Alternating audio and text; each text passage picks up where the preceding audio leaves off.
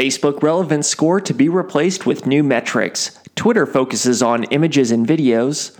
And Facebook is under criminal investigation. It's Monday, March 18th, 2019. All of that is coming up along with the week's news quick hits on episode 355 of Brave Ad World.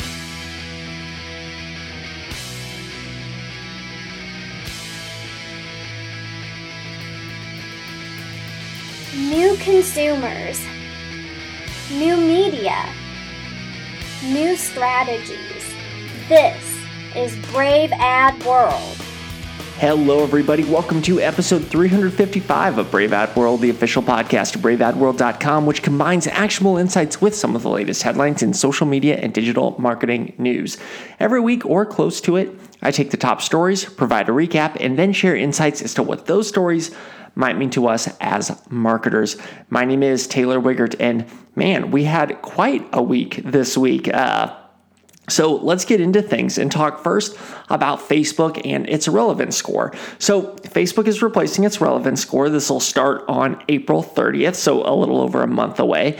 The relevance score was introduced in 2015. It was a way to measure whether or not ads were relevant to the audience that advertisers were trying to reach on the Facebook platform.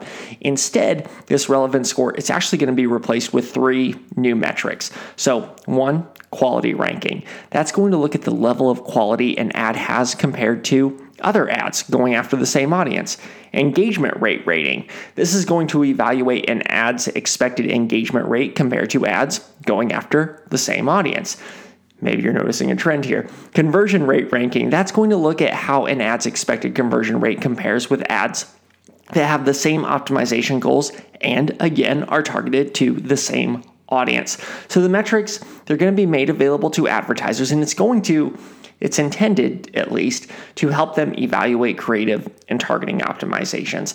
As one of the biggest ad platforms out there, advertisers have to work with Facebook, but often what works and what doesn't work on the platform, it can be a bit of a black box. So these metrics, they're designed, or intended at least, to be helpful for advertisers questioning, why did certain creative or targeting parameters work, and why did others not work so well? So it's good to see the relevance score being turned into something that adds a little bit more clarity to what exactly is being measured.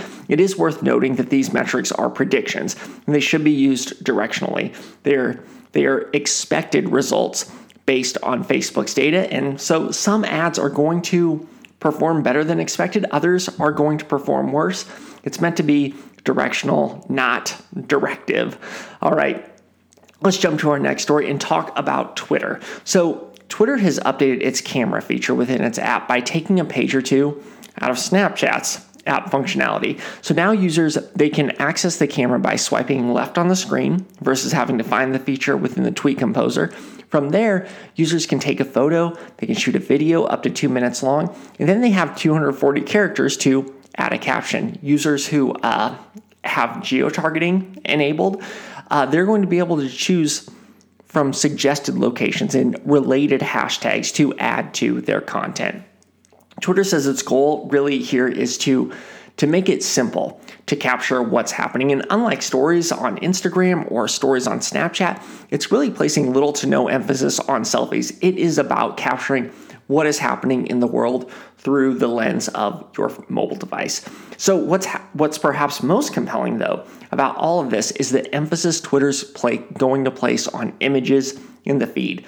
Video and images, they're going to be larger in the feed environment, and images are going to appear before tweet text. So the emphasis is going to be on the visuals versus the text, which has been the case before. Twitter has no plans at the moment to algorithmically emphasize images, but for brands, it's worth noting visuals are going to get a lot more real estate and prominence in user timelines moving forward, and that creates a creative opportunity, that creates an advertising and marketing opportunity in terms of reaching users in their Twitter timelines.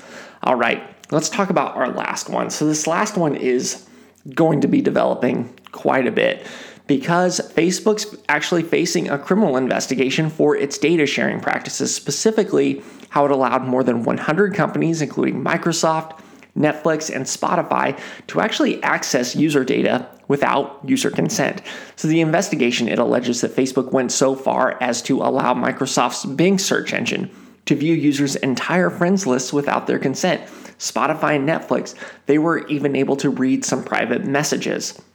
Facebook argues that the partnerships, they were publicized and nothing was shared without user permission. It also states that it didn't violate any of the terms between Facebook and the FTC that was settled in 2012. So here we are, 1 week after Mark Zuckerberg published his manifesto on plans for a privacy-focused, encryption-fueled future for Facebook.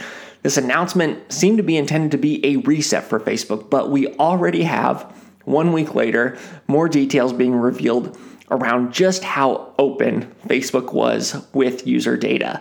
The story shows just how deep of a hole Facebook has dug itself, and it's going to be really difficult to see Facebook coming anywhere close to regaining the trust it once had, because really, every time it looks like it's taking a step forward, it takes 7 steps backwards in terms of reframing and re-energizing its brand and re-energizing the trust that users once had in the platform.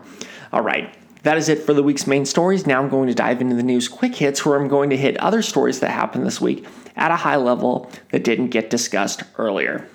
So YouTube, they've updated YouTube Stories to allow users to add AR filters to their selfies. The feature works just like the animated masks on Snapchat or Instagram, but they say they've added in machine learning capabilities to make the masks better able to crop and to stick to users' faces. The feature is only available to YouTube creators at this time, so if you don't have 10,000 channel subscribers or more, don't expect to see these AR lenses anytime soon. Twitter just launched a new experimental app called Twitter, so it's spelled TWTTR. The app can be used by beta testers to try new features being tested for the main Twitter platform. At the moment, the focus of the app is on a more chat-like presentation for Twitter. Users have to apply to have access to the app right now, and right now, Twitter's only letting in about 2,000 Android users. Still, the app may provide more transparency on upcoming features coming to the Twitter platform. Users don't have to sign NDAs, and they've actually already been pretty vocal around their thoughts on Twitter's updated conversation thread, saying they look an awful lot like Reddit. A group of television companies, including NBC Universal, CBS, Disney Media Networks, and others, they've come together to create Project OAR, which stands for Open Addressable Ready. The group's goal is going to be to create a new open standard for addressable television ads, all in an effort to offer better targeting of ads to individual households. So really, in short, the group is intended to help TV better compete from a targeting perspective with Google and Facebook.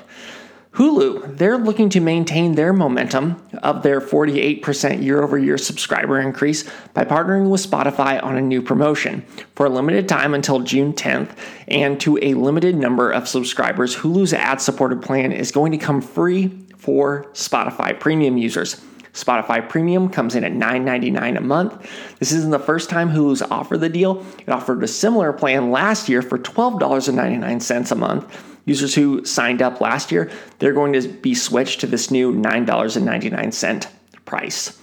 An update to the Children's Online Privacy Protection Act from 1998 has been introduced in the Senate from Senators Edward Markey and Josh Hawley. The update would strengthen COPPA to prohibit online ads targeted to children and would require tech companies to share more on their personal information collection practices.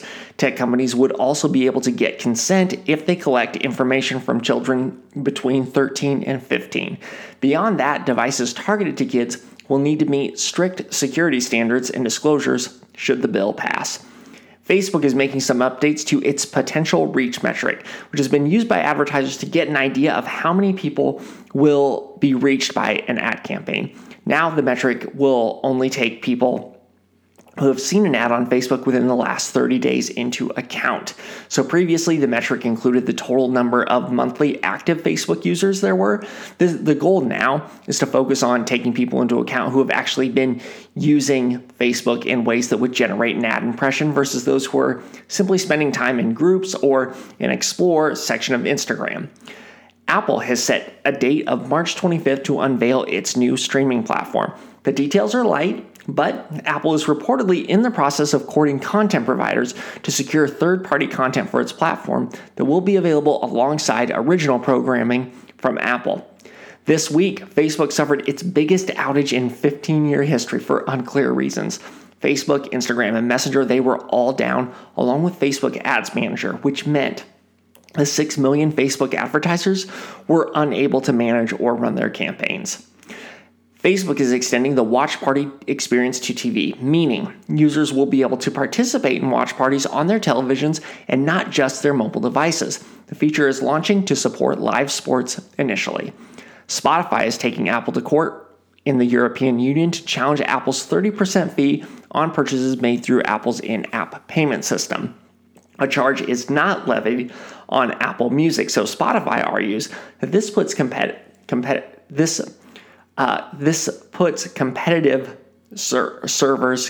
services at a disadvantage, particularly Spotify.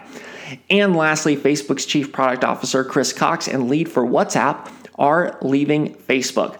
The departures were sparked by Facebook's recent announcements to focus on privacy and emphasize encryption. These are some of the most high-profile departures from Facebook. All right. That is it for episode 355 of Brave Ad World. Before I let you go, I do want to hear from you. Send questions, comments, let me know what you like, let me know what you don't like to braveadworld@gmail.com. And if you get a chance, rate and review this podcast on iTunes or your platform of choice. It helps me know what you think, and it helps others find the podcast. I can be found on Twitter. That's at @TWiegert, TWIEGERT. You can also find my personal thoughts and insight on marketing at braveadworld.com occasionally. All right. Thanks so much for listening. Have a great week. Thanks for listening. For more, check out braveadworld.com.